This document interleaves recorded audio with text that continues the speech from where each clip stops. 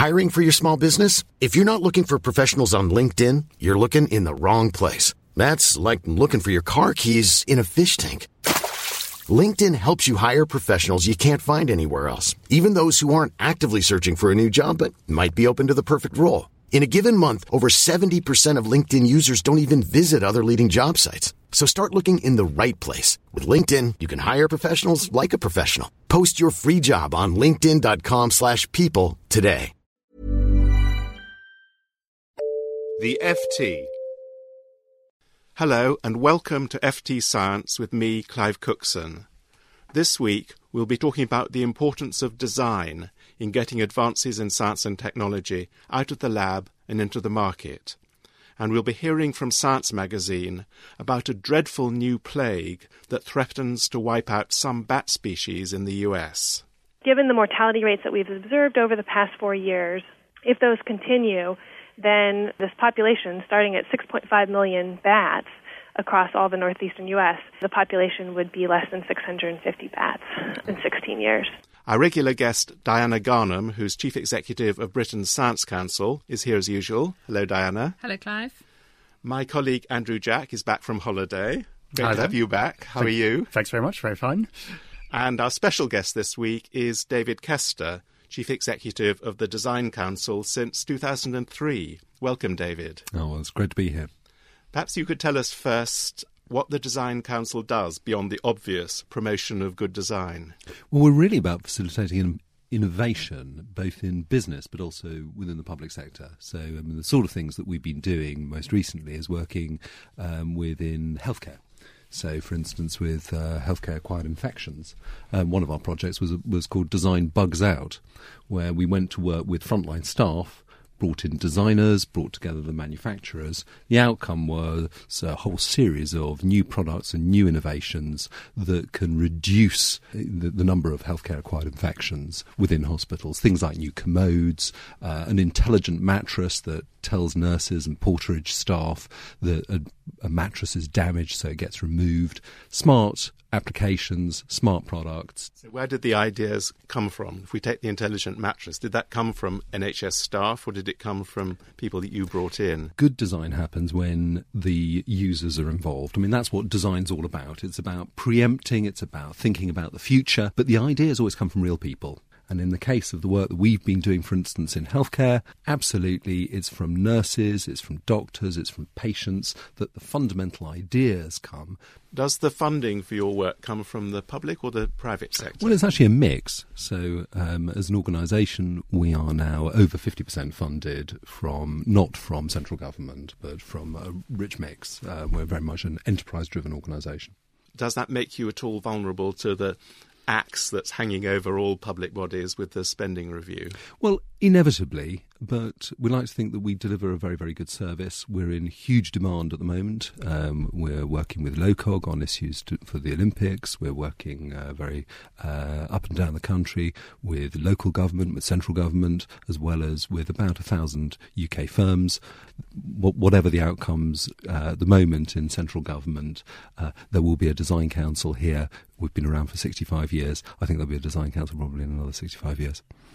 Can I ask, one of the things that we often hear in the UK, that we're very, very poor at the demand pull on science. And I think what you've been describing now is the user's pull on the science and technology, rather than the science and technology saying, well, I've invented this, what can I use it for? Couldn't that be used much more widely? And should we be training people to actually have expertise in that sort of glue demand pull job? Absolutely. And I think the really important thing is designers have specific skills, but actually you can bring the knowledge and the understanding of design actually into the lab itself. Within pure science, I think there's a huge opportunity, and that's an area that we've been probing very, very specifically most recently, what you can do to accelerate research and science, which we're so good at in the UK. So if I'm a university researcher who's come up with a brilliant discovery and I want to commercialise it, I've got no design skills at all, what do I do? Well, you see, the standard route at the moment is that we have what are called technology transfer offices up and down the UK. Now, I think are actually the sort of Cinderella end of our university landscape, and quite wrongly so, because I think it's an incredibly important area. There's an American model which breaks down the science to market into sort of 9 stages. I think it was actually based on original military applications of how to get ideas from NASA out to the market. But what they've tended to find is that there are 9 stages. The first 4 tend to reside within our universities. From 7 to 9 tend to be actually the applications, the development within industry. It's the bit in between that things get they fall into the valley of death, as it were. What I call the glue. Yes. And it seems to me that what's very interesting about your work and D&T as it's taught in schools is that this is actually turning out to be a girl-friendly field. And I wonder whether one of the issues we have is that we don't promote the technology words more strongly enough in science in universities, and so we don't think about people who have this understanding about the pull through on technology and the ideas base, and they're good networkers, which is playing to certain different strengths. I think you can even take them even further downstream into our schools. You mentioned D&T. I think there's been a sense in which design is something that sits with humanities and arts. Actually, it sits much more strongly with science, technology, engineering and maths. And actually, the more that we can actually create those linkages, the less we'll see that the teaching resides with sort of what you might see as woodwork and so forth, and more towards actually the development of our science and technology base, which is actually where design plays to its strengths. Obviously, design's always going to play a role in any sort of product, I guess, that finally makes it to the market and is used. But are there any sort of counterfactuals of, really clunky, poorly designed things that somehow, have been imposed and are necessary? And do we see sort of evolution towards more smoothly designed, ergonomic products? I'd rather focus on perhaps some of the great strengths and some of the great successes. I mean, if I can just give an example, if I may, of the sort of work that we've been doing in technology transfer and how that sort of applies. Most recently, we've worked with Oxford ICIS. In fact, we worked with 6 different universities up and down the country, 24 research projects very, very recently. Now, Oxford ICIS is an absolute leader in technology transfer, one of the absolute benchmark centres. And one of the research projects was about smart metering. Now, that's a very current issue, and it's something that green technologies, we know we need to be at the forefront of those industries. And here we had a research team that had developed some very, very cute algorithms that could pick up and give you a readout on all of the different electronic items within a home system. Now, that's really helpful because it was doing that by some very, very clever navigation.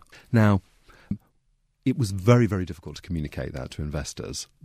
And ultimately, when you go into a research unit, often what you'll see is some bits of wood and strange bits and pieces all sort of gaffer taped together. And of course, if you as an investor want to put some money in, what you get back from the engineers is all of their technology, which they're very, very proud of. Now, what the design team actually did going in, and very, very quickly, was say, OK, you need to be able to communicate this smartly. Let's create some prototypes. Let's create some visualizations as well, and even create a brand narrative for investors. Now, they did that so fast, and actually, in the case of Navitas, which actually is the current company that's taken this forward, in the case of the research team, they attracted immediately £900,000 of investment and ultimately £4 million of further funding, venture capital funding, and that's taken the product to market. Very successfully, and very unusually, Oxford University have also put their own money in, which doesn't usually happen, which is a signal of actually how you apply that tiny little bit of creativity and design early on, and it really can accelerate the ideas to market. Well, thanks very much, David. That is a great example of the way design can radically transform the prospects for a scientific discovery. Now we'll go over to Stuart Wills in Washington for this week's contribution from Science Magazine. Thanks, Clive. In 2006, a mysterious epidemic, white nose syndrome, began causing widespread death in bat populations in the northeastern U.S. Since then, the killer has become much better known. It's a fungus that grows on sensitive exposed tissues of the bats, disrupting their winter hibernation cycle and causing them to burn up crucial fat reserves prematurely. A new paper suggests that the syndrome could be driving an important regional bat population to extinction within the space of 2 decades. I spoke with the paper's lead author, Winifred Frick, about the study, and began by asking where this epidemic had come from. Well, that's a good question. So it first appeared in New York in 2006, the first evidence that we have it here in North America. Now, subsequently, researchers have been collaborating with scientists in Europe, and we've confirmed that the same species of fungus actually occurs on hibernating bats in Europe. But what we don't see in Europe is the mortality caused by the fungus. It's not causing the same kind of problem. So it may have come from Europe through humans visiting caves in Europe and then coming to North America. We don't know that for sure. It would be premature to state that as a fact, but that's a plausible hypothesis. Now, I think your work is looking at how this disease is affecting one particular species. That's right? That's correct. Because we had very good data on the long-term demographics, this annual survival, and the population trends of one of our most common species, little brown myotis, we just focused on that species because of the availability of the data to really understand what their population trends were like before white nose happened, to then look at the impacts that white nose is having on these populations. And so you looked at those data, and in this paper in Science, you're concluding that there is a 99% chance that the little brown bat will become regionally extinct within 16 years. How did you get from those population data to this statement on the probability of regional extinction? This is based off of our population models, and I'm the first to admit that, all models have assumptions, and one of the critical ones here that is important to point out is that, our model assumes that if the mortality and the spread continue in the way that they have over the past 4 years. And we used a process called a population viability analysis to look at, we know what the demographic rates were, and we had variability around those. We had 16 years of mark recapture data going back into the early 90s to look at annual survival rates before white nose. And then we had the counts from since white nose happened of what the population declines were. So we were able to kind of mesh that information together to then build a simulation to say, given the known variability that's in the system naturally, and given how much mortality is occurring from this disease, if we simulate forward 100 years, what is the chance that these populations will go extinct? And we used sort of a working definition of regional extinction, saying that the populations had to drop below 1% of their starting population size, so 650 bats across all of northeastern U.S. And so basically what the model said was that given the mortality rates that we've observed over the past 4 years, if those continue, then this population, starting at 6.5 million bats across all the northeastern U.S., 99% of the times that you would simulate forward based off of these data, the population would be less than 650 bats in 16 years. And as scientists, we're not fortune tellers. We're not trying to say that this is a foregone conclusion, but this is a demonstration of the seriousness of the mortality. Tell me something to close. What does this extinction actually mean in ecological and economic terms? All animals have an intrinsic value, but bats in particular have a lot of values to human society. They perform a lot of ecosystem services. So an individual bat can eat its own body weight in insects each night. And so there's actual tangible economic benefit to humans for these natural predators of these insects that affect agriculture and forest industry, as well as they do sometimes eat insects that are important vectors for human diseases. So there is very tangible benefits to bats to human society, and we're basically in the middle of a pretty terrible natural experiment about just how important these animals will be. Frick adds that other models run by her group, in which bat mortality is assumed to lessen over time, reduce the near-term likelihood of extinction, but still point to a high probability of extinction over the next 100 years. She says that these kinds of results underscore the need to learn more about the disease's mechanisms and try to find ways to stop it. For Science Magazine, I'm Stuart Wills. You can hear more of our weekly podcast at sciencemag.org. Back to you, Clive. Thanks very much, Stuart, and thanks to AAAS and Science. So, there we have yet another depressing example of an apparently new animal disease, probably spread by human beings. Andrew, what do you make of it? You've done quite a lot of reporting on animal diseases and what they do. Yeah, very, very sad story, and actually a very topical one, since I myself this week am going on a West London nighttime bat walk with the London Bat Society. So I'll be interested to hear more about what they say about the impact. But yeah, I mean, I suppose the thing I was left a bit hungry about was actually the driver of this fungus, and how different, was there any sort of human interference or changes to the environment that was actually driving that move towards extinction more than perhaps has happened to some bat species in the past. But a reminder for that and many other animal diseases for all sorts of species, that importance of the interaction between human and animal health, and how much more we need to do to really understand the drivers and the interactions and the broader ecosystem impacts, as she was saying. David. Here's another great example of where science is actually raising awareness for us. Now, we've had this most recently also with bees, and we've seen how actually that awareness, once it's raised, also can translate into local action. And I was very interested to see recently in the news how